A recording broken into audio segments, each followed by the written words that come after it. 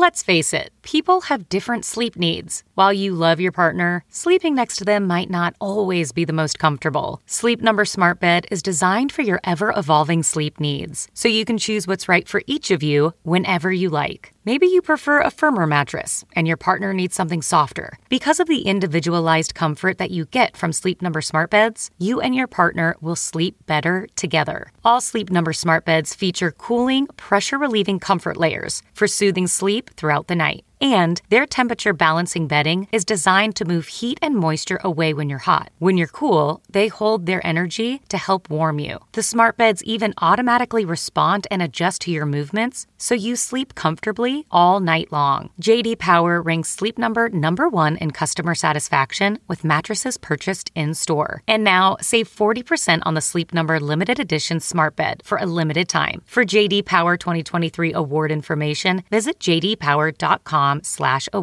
Only at a Sleep Number store or sleepnumber.com. Hey, before we get started, I just want to say that in talking about the coronavirus, things change really quickly. In this episode, I comment about the ways that Chinese folks have been treating foreigners, and I give my personal account. I say that in general, people have been treating me really well.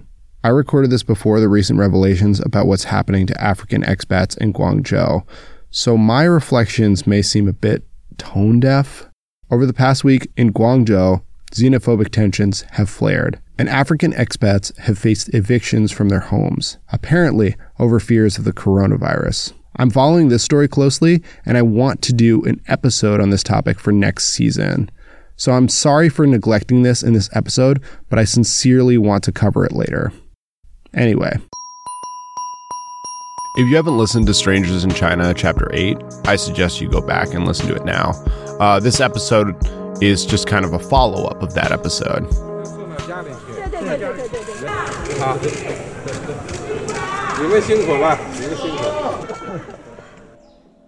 What you're hearing is Xi Jinping touring Wuhan, ground zero for the coronavirus.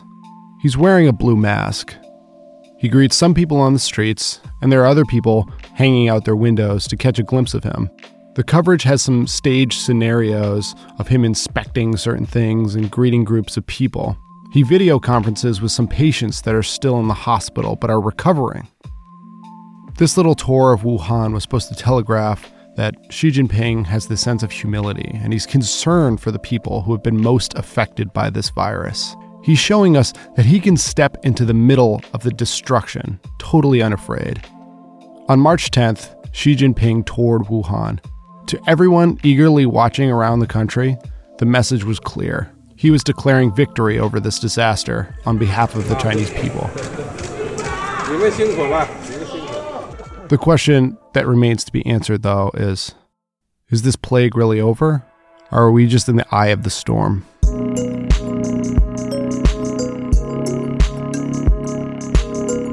Epilogue. In the wake of the plague.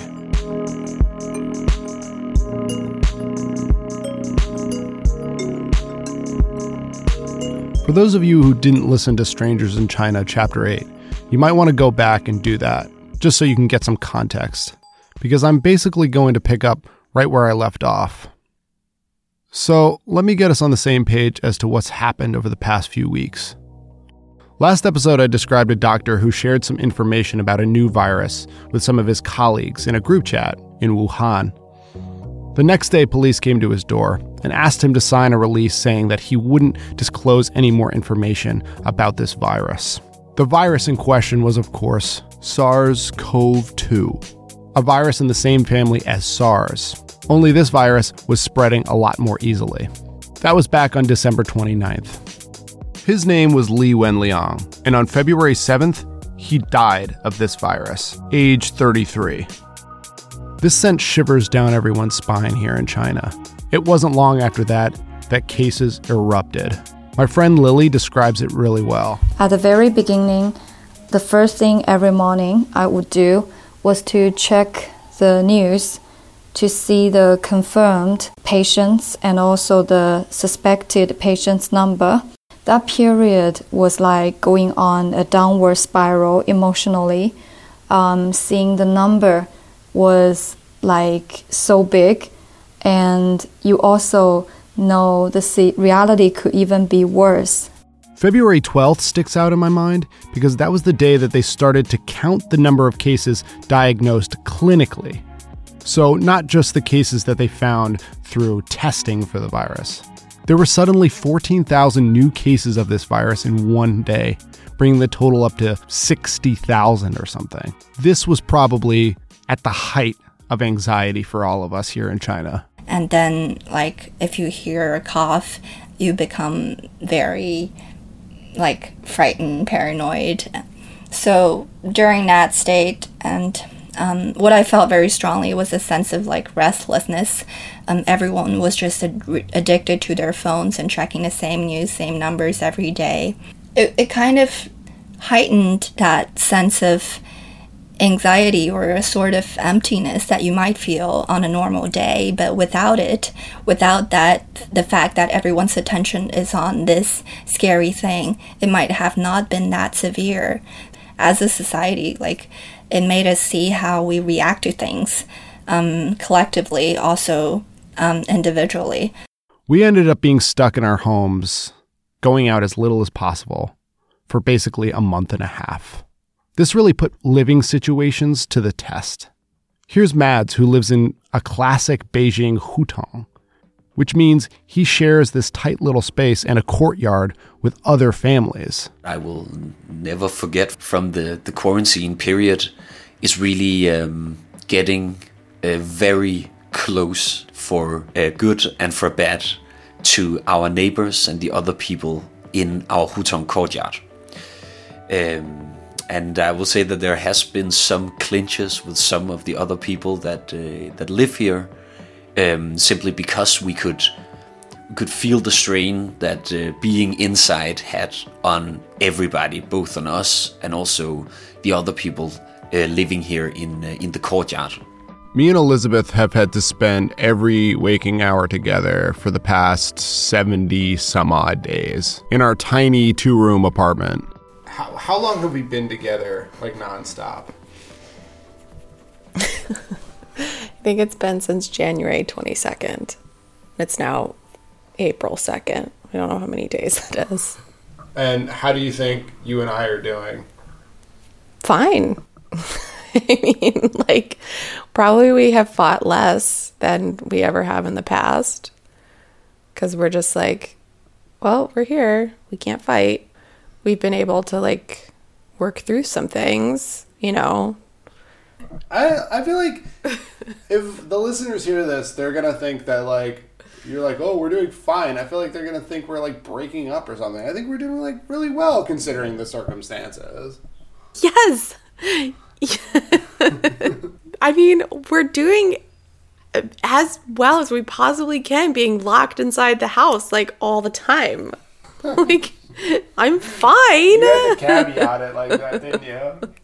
Considering all things considered. You were acting like a little gremlin yesterday.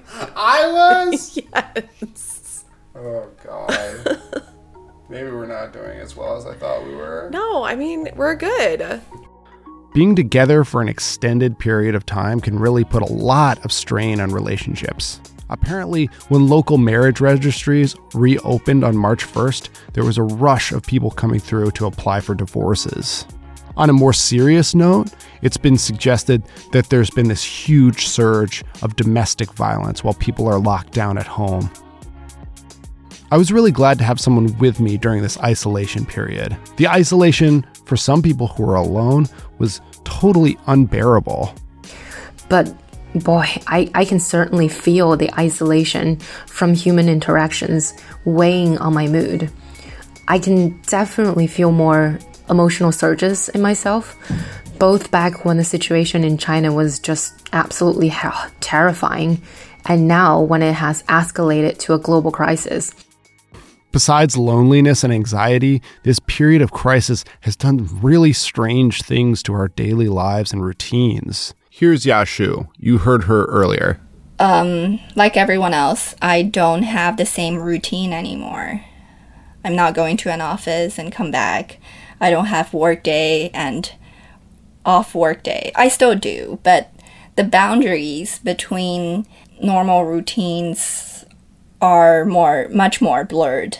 I think at first it felt kind of nice that you don't need to commute anymore and you don't need to waste so much time just going to a place. And you kind of save some money by cooking home every day.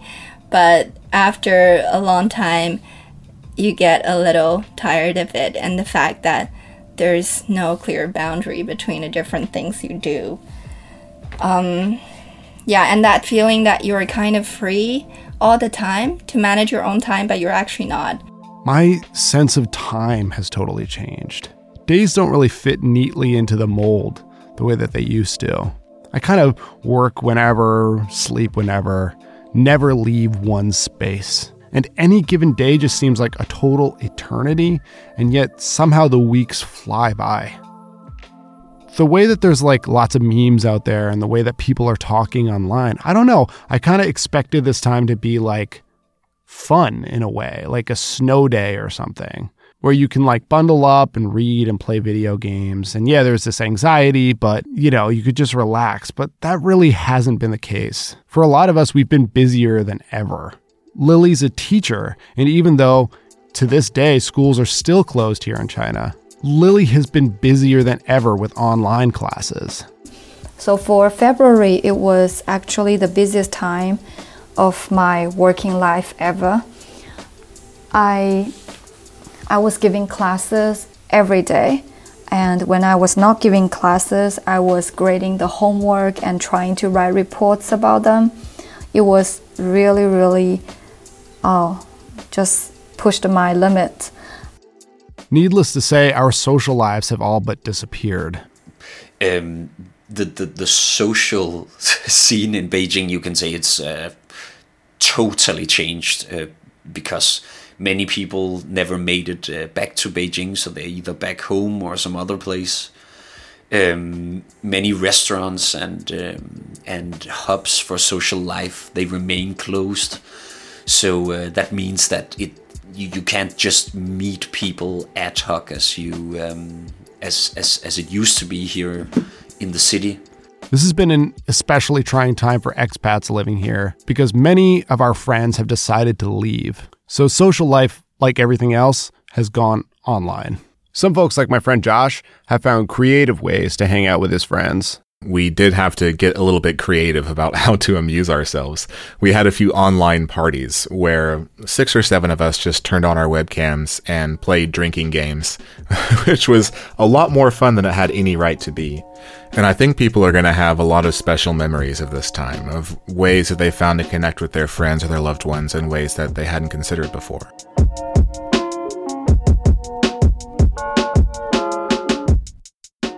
By the beginning of March, there were 80,000 cases in China. Most of them were in Wuhan, the epicenter of this crisis. But we'd already started to notice by mid to late February that something had shifted. The number of active cases had peaked.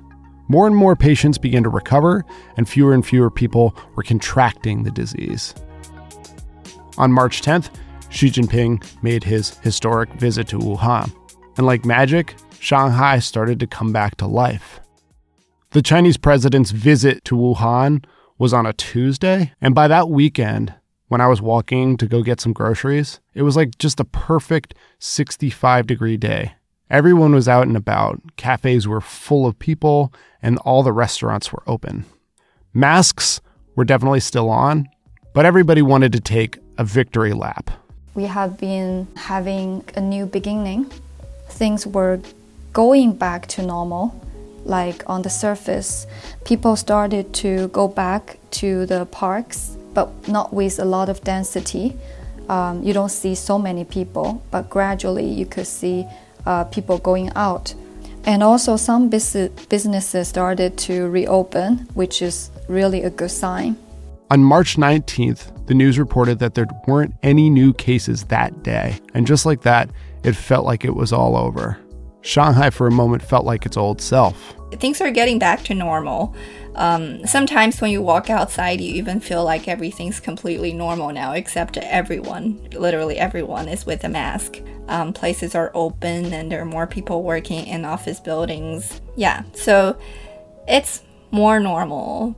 But even as there was this sense of comfort, Everyone I talk to feels deeply skeptical about this sense of safety. People are still going out less, just like they should, and people are still wearing face masks. Just yesterday, for the first time, I saw someone on the street who was not wearing a face mask, and it made me unreasonably angry.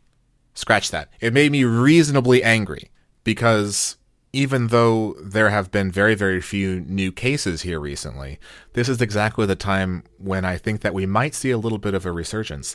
Not only because people are going back to work very soon, and Qingming Festival is coming up in early April when a lot of people are going to go back to their hometown. There's going to be a lot of travel there, but also because people are feeling more comfortable. And the only way to prevent the spread of a disease that doesn't have a vaccine and that doesn't have a solid treatment is to get people to change their habits. And I think that people here are already feeling comfortable enough to fall back into their old habits. And that worries me a little bit.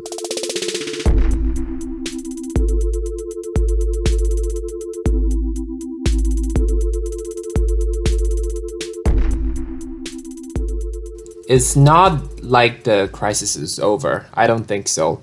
And but the tension is no longer there. It's a little bit more relaxed, and we were able to get our life back, so we can enjoy our life a bit more.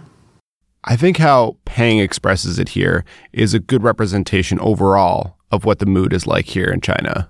There is this seed of doubt, but things do feel a lot better. But China is not without new cases. Right now, most of the new cases reported in China are entrances from other countries. There's a new sort of narrative that the government is pushing, that all of the new cases are coming from outside of China. And I mean, that's bullshit. There's been evidence that the Chinese government has been covering up the number of cases coming out of Wuhan to save face since they've decided to already declare victory over the virus. But in accordance with that false victory, the focus throughout March has been on how to contain the virus from the people coming from outside of China into China.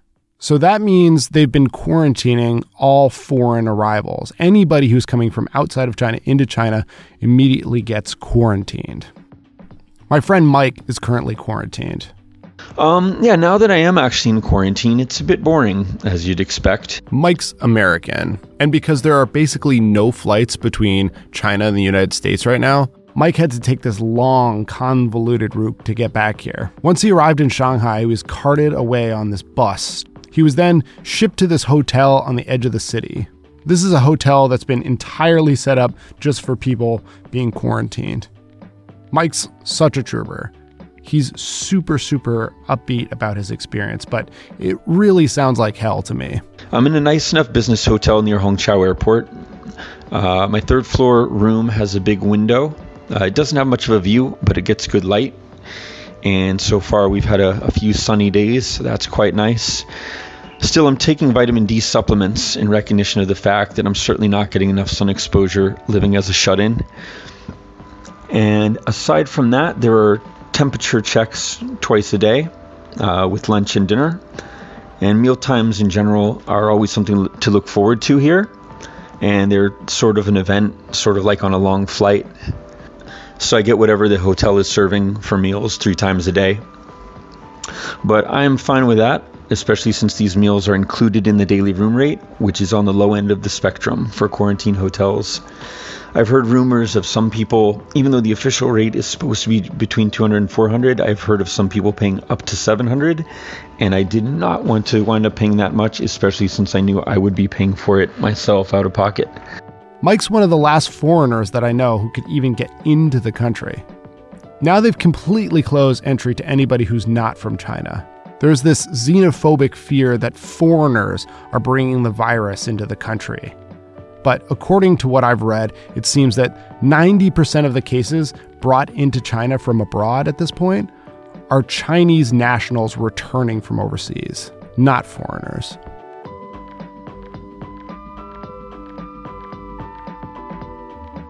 So there's definitely been this shift on focusing on outsiders, people in other countries. And to that end, people in China are legitimately worried about the crisis outside of China.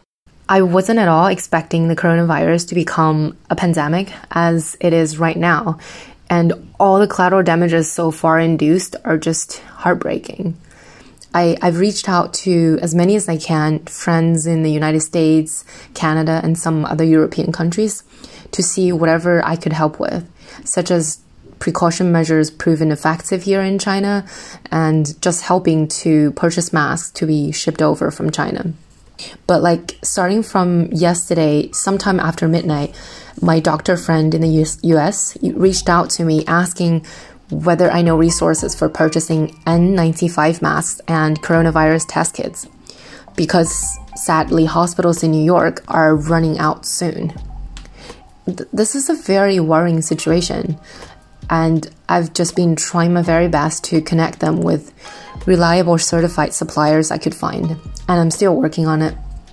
There are shipments of doctors from China going to places like Italy and New York. For many here in China, this is really a moment of new clarity of how interconnected the whole world is with China. And with that, there's a new and deeper focus on some of the negative ways in which countries interact with each other.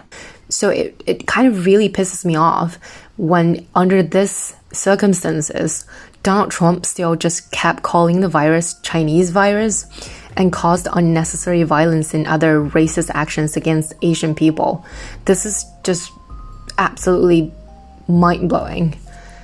Every single person I talked to for this episode is infuriated by the way that Donald Trump talks about this virus, referring to it as the Chinese virus. I think as an American, I see a lot of the stuff that Trump says as we shouldn't take this too seriously. But people around the world listen, and they remember. If you don't think that there's any effect here, consider the fact that in the midst of all this, due to another one of Trump's stupid policies, journalists from the New York Times, the Washington Post, and the Wall Street Journal were unceremoniously deported amidst this crisis. These are some of the major publications who first informed the rest of the world about the virus in the first place. The kind of language that Trump uses emboldens the Chinese government's jingoistic policies around the world and reduces cooperation. Cooperation amongst countries in pandemics is crucial. This is just not the time to fuck around. To be clear, it's not just Trump's language that's problematic. The Chinese Communist Party is spreading misinformation about the origin of the virus. Josh is talking about this foreign ministry spokesperson, Zhao Lijian, who claimed that the virus didn't originate in China, which is a blatant lie. But this is a narrative that the government has started to get behind. And that translates to a lot of people online responding with ugly vitriol. And I'm sure a lot of people in the States have seen videos or seen reports of people being very racist to any Asian they see in public, yelling things like coronavirus at them or refusing to serve them, etc., etc. But what I've seen a lot of here on the internet in China is people taking these videos and elaborating on them. A few days ago, a friend of mine who was from Beijing sent me a video done by a Chinese guy. I don't know who he is. I don't know where he is. But he had taken footage of a Chinese person being harassed, supposedly in New York City, and used it as a jumping off point for saying literally, all throughout New York and all throughout the USA, people are turning their hatred towards Chinese people. And he had spliced in some footage of riots, which I haven't been in New York in a while, so I don't know if there are actual race riots going on there, but I severely doubt it. But some people are absolutely pouncing on these to create grassroots narratives of hate that are circulating online.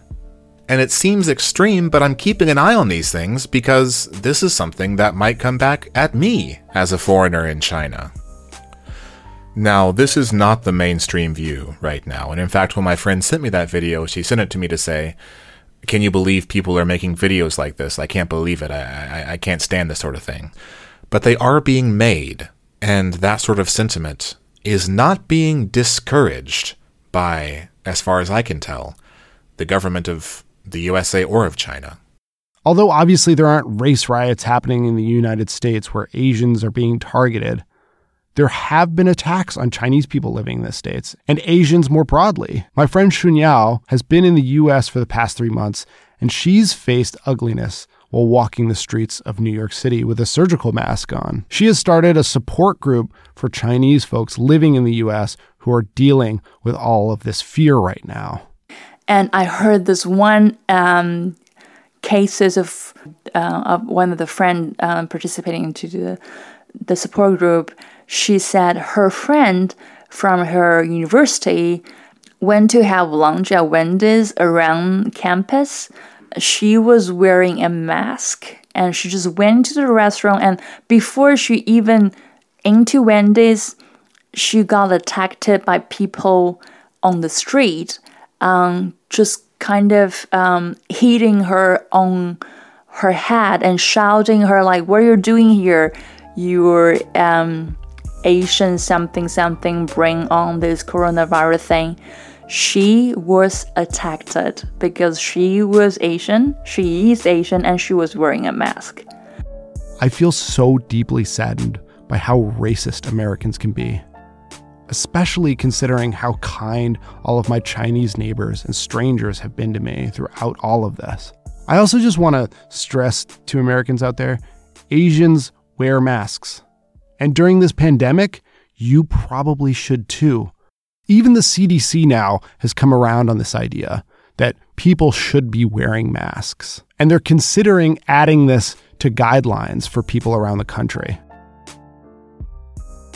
So in China, we seem to have landed in a time of relative calm. And that's due to the extreme and somewhat draconian quarantining measures that have been adopted. I wanted to ask these folks who've lived through these measures how they feel about how the government handled this. Before we talk about what was effective, I think it's important to point out that initially this virus was handled poorly. As we explored in the previous episode, whistleblowers like Li Wenliang were silenced, and the government took too long to inform the public. This initial poor response led to the government having to take drastic measures. To try to control the virus, they did things like closing off Wuhan, and they basically put the entire country under lockdown. That being said, China has squashed the curve, and things have calmed down here. The draconian measures that they took worked. I think Lily represents how people are really feeling right now. Glad that the government got it under control, but skeptical about how they handled it initially. Now looking back at the response to the virus, I would say it's quite effective inside China, because the expectation was in May everything would go back to normal, but right now it's the end of March and people are having confidence about resuming their ordinary life, which is really a good sign. However, inside China it could be more effective when the virus was first noticed. Because if information could be more transparent and shared among the medical staff, I felt more loss, like some loss could have been avoided. This may seem like an insensitive response now that we see how the world has suffered from China's mistakes. But I think this is progress in a certain way. The current narrative that the government is trying to portray is total victory over this disease. They are trying to muddy the waters about who's to blame. But many people are skeptical of these totalizing narratives because they've seen how this plague has played out. We'll talk about some of the negative aspects of the response to this virus in China, but let's talk about the ways that China, not just the government, but China as a whole, responded well to this virus, because I think the world can learn a lot from this response. Everyone has acknowledged the bravery of medical workers, doctors and nurses, who have risked their lives and worked themselves so hard that they quite literally have broken out in rashes. But there are people in the medical field who aren't on the front lines. Xun Yao, who's a medical researcher and total skeptic when it comes to the Chinese government, was impressed with Chinese medical science. They have been doing a very good job overall in isolate the virus, sequencing its genome, and upon some nudging from their international peers to published the genome sequence. I would say Chinese scientists have been performing at a very high level. It's a world-class performance in that regard. And they have been also receiving a lot of recognition and even compliments in that regard from their peer scientists widely. But what about the structured quarantine? Did that work well? I think on a community level, Yashu describes how things worked out really, really well. I think from what I see, it's pretty effective. I think the Chinese government definitely took a lot of effort to control the situation. And I felt it a lot when I just came back to Shanghai like a month ago. I was in Hunan with my grandparents and some relatives for the New Year. And when I came back, immediately I had to go to register in the neighborhood, and the police even called me to make sure I wasn't swindled by some mask sales, some fake mask sales online. And they also had everyone like download an app and then register, and then whenever you go into a building or some place, they can scan your code or something like that. So they definitely try to keep control of the situation. Once the Chinese government decided it was going to take this seriously, the level of infrastructure wielded so quickly was astonishing. There was so much that went into every level of response on every level of society. Tech was implemented, as Yashu said here. Legions of police officers' roles turned into upholding new quarantine laws. Volunteers were set out at each gate of every single community to track the flow of people in and out and take people's temperatures. I've been added to like a neighborhood WeChat where they gather together like over 200 people in this area, and the neighborhood leaders or staff members, they send notices every day about what's going on. They even organize some activities or lectures through WeChat just by sending voice messages to tell people what to do and how to take care of themselves. Another interesting thing is a few weeks ago, they started asking people to report their temperatures twice a day. And I do see people sending like just their temperatures into the group chat every day. Not everyone does. Like, I haven't done it at all, but it's interesting. There are all these things they're doing they're staying very active. And it's good that they take caution over the issue. This is the thing about China and government overreach into every aspect of your life. In normal circumstances, the neighborhood cadres and volunteers are these tedious and overly invasive folks who are essentially just foot soldiers for CCP propaganda. But during this crisis, they are incredibly valuable. First of all, as Yashu describes, they keep their communities calm and informed so that there isn't really any panic. In a sort of medical sense, they act as a point of initial triage, taking temperatures and assessing if someone's sick. These people are people who have risked their lives dropping off food for sick people quarantined in their homes. They've provided comfort to the community. They've checked in with the elderly. In this context, they're heroes. But altogether, I think that the response to the virus, in Shanghai anyway, has been very, very effective. These days, I still have my temperature checked. Anytime I go into a housing complex or a restaurant or any large building, someone checks to make sure I don't have a fever. And if I did have a fever, or I did feel ill, or if I did think that I had contact with someone who had the coronavirus, I could get tested almost immediately. There are fever clinics attached to hospitals all over the place here, whose main job is to do pretty much the only thing we can do and the most effective thing we could possibly be doing, which is to be testing people and making sure we know who has this and who hasn't, so they can do the hard work of keeping those people separated.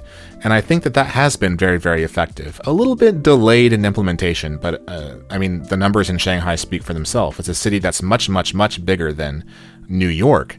And it's much closer to the center of the outbreak than New York, but we've had so fewer cases because of the local awareness, which lets people change their habits in an effective way, and because of the availability of testing and the urgency that we feel behind that. Yeah, that's a really huge takeaway here. The virus epicenter is pretty close to Shanghai, and we've only had a few hundred cases total. the disease for the most part was concentrated heavily in Hubei and Wuhan. So in that sense, the response has been effective. It was contained. But we're all still very skeptical. Things don't really feel like they've fully shaken out.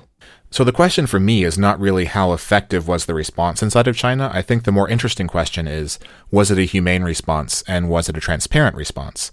And I don't know to what extent either of those are true.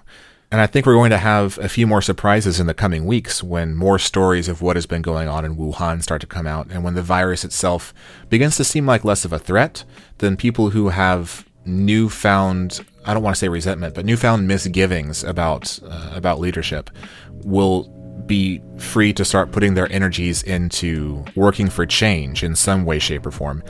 And I think that's going to be a very, very fraught process. But I think it's inevitable, and I'm very curious to see what form it takes.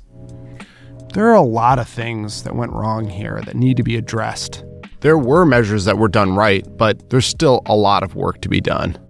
Shun Yao, a medical researcher, sees that there are huge problems with the way things are reported through the Chinese CDC. I don't see CDC doing a very good job, meaning any healthcare giver on the first level, if they detect any disease on a list of mandatory report disease, they have to filing a report. And people at the very top of the system can receive this notice right away. But the system doesn't really have a decision-making capacity in terms of informing the public about this. So what we see happen is that obviously the system has to know about the unknown pneumonia happening in Wuhan back in December. But it turned out people in the system doesn't really have the authority to inform the public. Hence the whistleblower, which includes Dr. Li Wenliang, and the CDC system, still talking about CDC system, doesn't have the capacity to really communicate clearly how risky or this virus is. The extent of lack of communication was so bizarre and so, I would say, embarrassing on the Chinese CDC website compared to what I found in Taiwan and Hong Kong CDC website. The upshot here is that there are no independent agencies in China. All decisions, whether to report things to the public, go through higher authorities, which means that politicians get to decide whether the threat of a virus is real, rather than the experts. In Chapter 8, we talked a lot about how China learned a lot from its experience fighting SARS back in 2003. But in some of the most critical areas, in healthcare, China still lacked the capacity to handle an outbreak this big.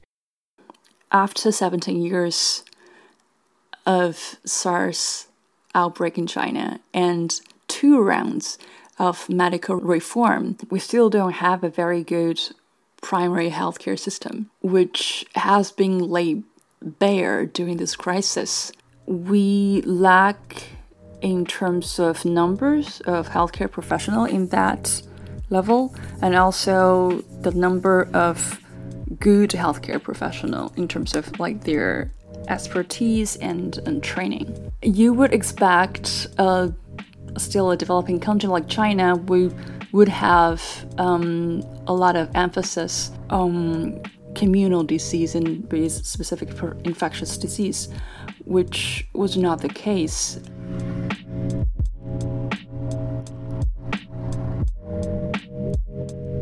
And during this crisis, the system is just overburdened with people coming to the hospital. The problem of capacity of medical facilities being too low is compounded by distrust in the system. I think another key issue during the crisis is the lack of trust.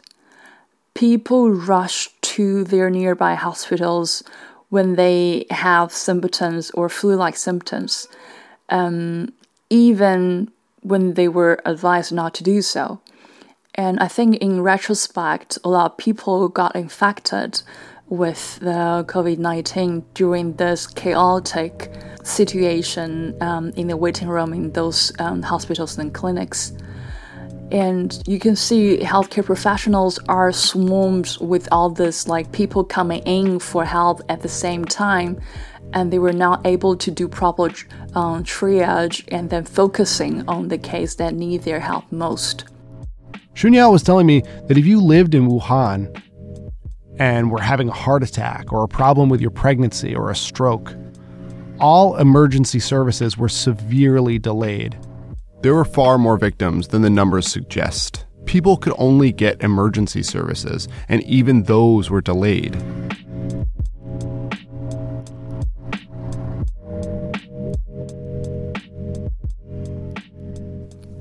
You can definitely lay heavy on how marvelous it is for the government to build 2 hospitals with like 2,500 beds each within 7 to 10 days.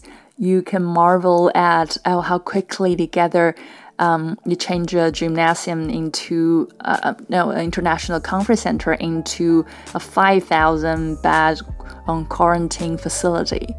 But isn't that the government's fault that this outbreak turned to crisis in the first place? If we do have a very good public communication plan, the discontainment plan, we don't need to deal with this at all. So when I saw those news about the government bragging this total triumph as an example of the advantage of socialism with Chinese characteristics and under the leadership of CCP, I find it totally disgusting.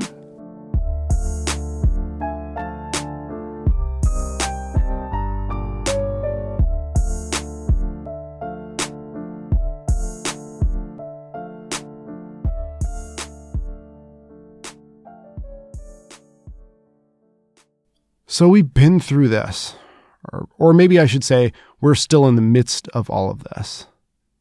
But things have leveled out. People have been doing a lot of reflection about what this time has meant to them.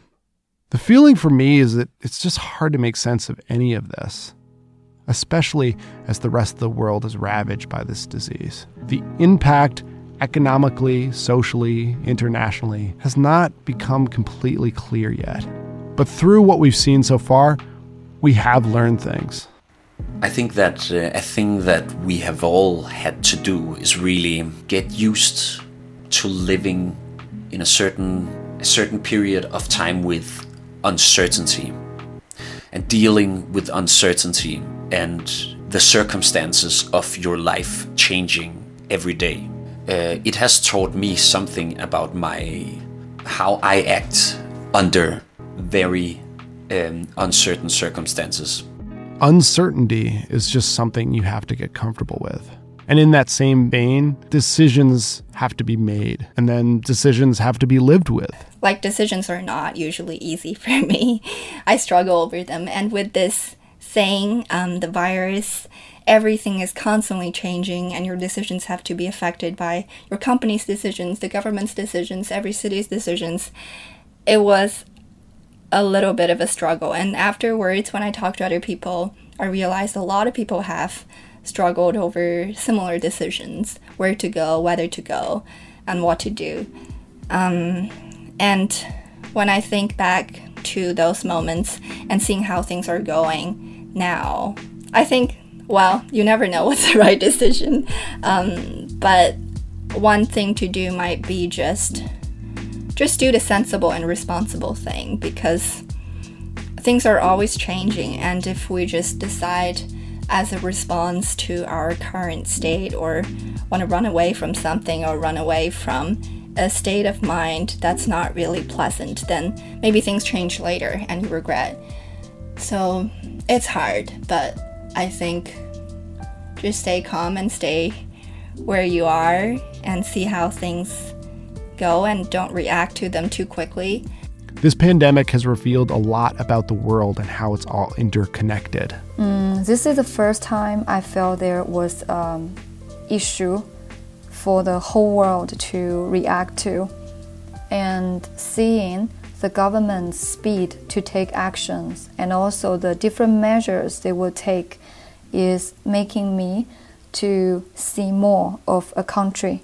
And also, I think the relationship between different nations were revealed in this time. Prior to the pandemic, the relationship between the US and China was already pretty shaky. But now, clear divisions are obvious to everyone. And there's one thing which I was quite unhappy about. When Donald Trump using Chinese virus on Twitter, I felt everybody has a choice, and he deliberately chose this word over coronavirus because he has some hidden intention. And during this time, I feel more people are taking sides. Like in peaceful times, you can always sit on the fence and you can remain silent. But right now, the netizens, they start to show their inclination, say, no matter in America or in China. In thinking about this, Peng has seen the response to this virus through a cultural lens. He sees his culture as just being better at taking collective action against something so big. And I also learned the different mentality of Chinese people and people from other countries like Europe or America. I realized that a lot of American people or European people, they feel reluctant to put on masks when they're healthy. And I think that's something that shows a very big difference between the mentality of Chinese people and Western people is we always think of ourselves in subjective terms. We think of ourselves as me, and then maybe Western people think more of themselves as I. So when they don't have any disease, when they're perfectly healthy, they think, I'm not going to do that. And I have the freedom to do that. You cannot stop me. You cannot force me to wear masks. But Chinese people, since we have, maybe we have a more collective, a bigger collective identity, we think more of ourselves in relations to other people. And then not saying that we really care more for other people. I think that's arguable. But I think we're more aware of the fact that we may be affected by other people. We may be infected. And that really helps a lot of Chinese people. If you go on the street of Shanghai, everyone's wearing a mask. Even like beggars, they're wearing masks. We believe that the world is not made for us, it's made for everyone. And we have to, think reflectively. We have to always be aware of our limitations. And, when I was in America, I realized deep down, a lot of people are really kind and innocent. And they probably bet too much on the goodwill of other people, of those people who are infected to be, to go to the hospital directly. Or I don't like to say that, but they're betting too much on the goodwill of fate.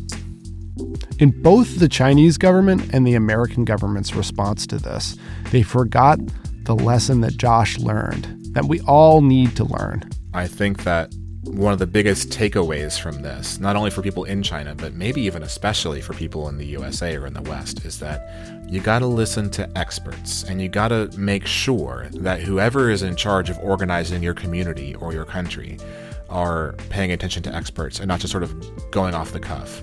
Well before Americans started feeling worried about how far the virus has spread throughout America, I was already very, very confident that the virus was everywhere already in the USA. And you only need two pieces of information to figure that out for yourself. One is that on average, each infected person is going to infect 2 to 3 other people. That's how contagious the disease is. And the other piece of information is that the incubation period can be as long as 10 to 14 days. And when you have that information, you know that this is a virus that spreads very quickly and silently. And now as the number of confirmed cases in the USA is going up and up, that's partially due to contagion. But obviously there have been cases all over the world for weeks now that we just haven't been looking for, and we haven't been putting resources into raising awareness and to testing. These are all things that we should have known, and we should have known them because epidemiologists, the people who are trained to do this, have been telling us this for a long time. But on the flip side of that, what has really impressed me and what really scares me is how truly strong our normalcy bias is. We want to believe that our lives won't change in any fundamental way, and we have a bias against believing any information that tells us that there will be a fundamental change. So just a quick update, actually. There were 3 days at the end of March where data wasn't coming out at all about the virus here in China, about the number of cases and about the number of deaths. All of this comes in the midst of reports that China has been concealing and undercounting cases. And it wasn't until a few days ago that they began to count asymptomatic cases. So all of this may not be over at all.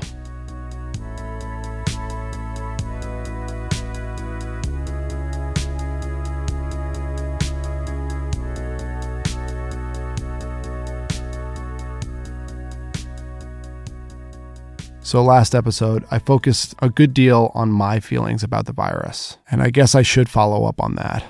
Putting together this epilogue episode about the virus was really hard for me, honestly. I'm glad I have these people to share their wisdom because honestly, I don't have much left to offer. I'm pretty spent. It's weird. As someone who's prone to depression, as someone who's overly emotional, I've been surprisingly resilient in facing the onslaught of anxiety, fear, and disappointment. And I've adapted to the daily inconveniences of washing and cleaning and staying at home pretty well. And I don't really know why that is. I just felt like I had to step up and be strong. But I'm just really tired now. Before all of this, I was usually really, really social. But something about steeling myself for this virus has made me really distant from the people I care about. I think it has a lot to do with the virus really hitting the US.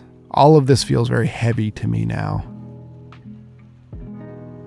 I guess I'll just say this to all of you who may be at the start or right in the midst of the worst part of this virus. Just remember to stay home. Plan your weeks so you leave your house as little as possible. If you're an essential worker and you have to be out there so that other people can survive in their homes, just remember that you're risking your life and you're a hero, and take as many precautions as you can to stay safe. Wash your hands and don't touch your face. Stay hydrated and get good rest. And most importantly, stay strong.